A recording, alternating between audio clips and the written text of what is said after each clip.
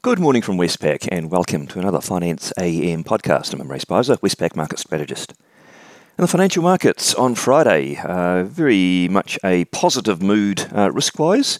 Equity markets rebounded after that torrid 6 weeks previously. The S&P 500 closed up 2.4% on the day. No major news driver for that. This is just equities getting so cheap that they attracted the buyers. But that sentiment rippled through to wider asset markets. Risk-sensitive currencies outperformed, and bond yields for longer maturities rose slightly. Commodities did okay as well. In the currency markets, the US dollar index closed down 0.3% on the day. The best performer was the Aussie dollar, and the worst performer was the defensive Japanese yen, so pretty much summing up the session. The Aussie dollar rose from 68.80 to 69.41, and the Kiwi dollar rose from 62.40 to 62.90. The Aussie slightly outperformed the Kiwi, Aussie Kiwi rising from 110.10 to 110.59. In the interest rate markets, the US 2-year Treasury yield ranged between 2.57 and 2.63, but the 10-year yield did rise from 2.87 to 2.94%. And markets there continue to price in a 50 basis point hike at the next meeting in June, with a total of 200 basis points of hikes by year end. In the commodity markets, Brent crude oil rose 4% to $112, copper rose 1.8%, gold slipped 0.6%, and iron ore rose 0.9% to $128. There was a bit of economic data out on Friday. It wasn't market moving, but interesting nonetheless. In the US, we had US Consumer Sentiment Survey from the Michigan University. It disappointed expectations, and the headline index fell to the lowest level since 2011. Inflation concerns are the main driver of falling consumer confidence there.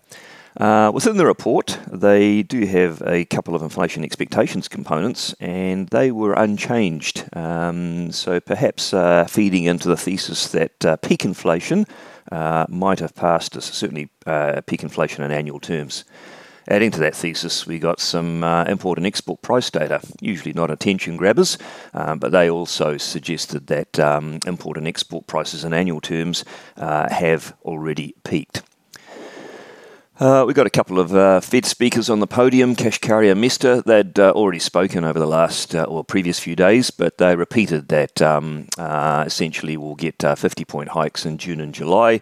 Mester, who's more hawkish, said that later in the year, if inflation doesn't subside, they could speed it up. You could get a 75-point move, but otherwise, pretty happy to sit with the Fed Chair Powell's signal that it'll be 50-point hikes at the next two meetings. And Kashkari, who's one of the more dovish members, did say inflation's too high and they need to do whatever it takes to bring it down. So he's pretty much on side with rate hikes over the next few months as well. On the day, what's out that could be market moving? There's not a great deal out in the global calendars that'll ruffle global markets.